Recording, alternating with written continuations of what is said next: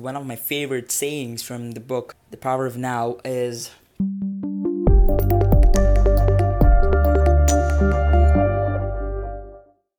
firstly, you have to know the difference between what is joy and what is pleasure. According to actor Tully in the book The Power of Now, joy is a feeling or an emotion that comes or that resides within us, covered by clouds of resentment, pain, sorrow, etc. It is an inner emotion that lies in every human being, but covered by clouds of resentment, pain, sorrow, etc. What pleasure is, it is an external emotion that is not inside us, but it's actually coming from the external environment you stay around. It has either two results. The result of pleasure will either turn into pain the very next day, or pleasure will definitely go away from your life so that you could again enter into a phase of pain.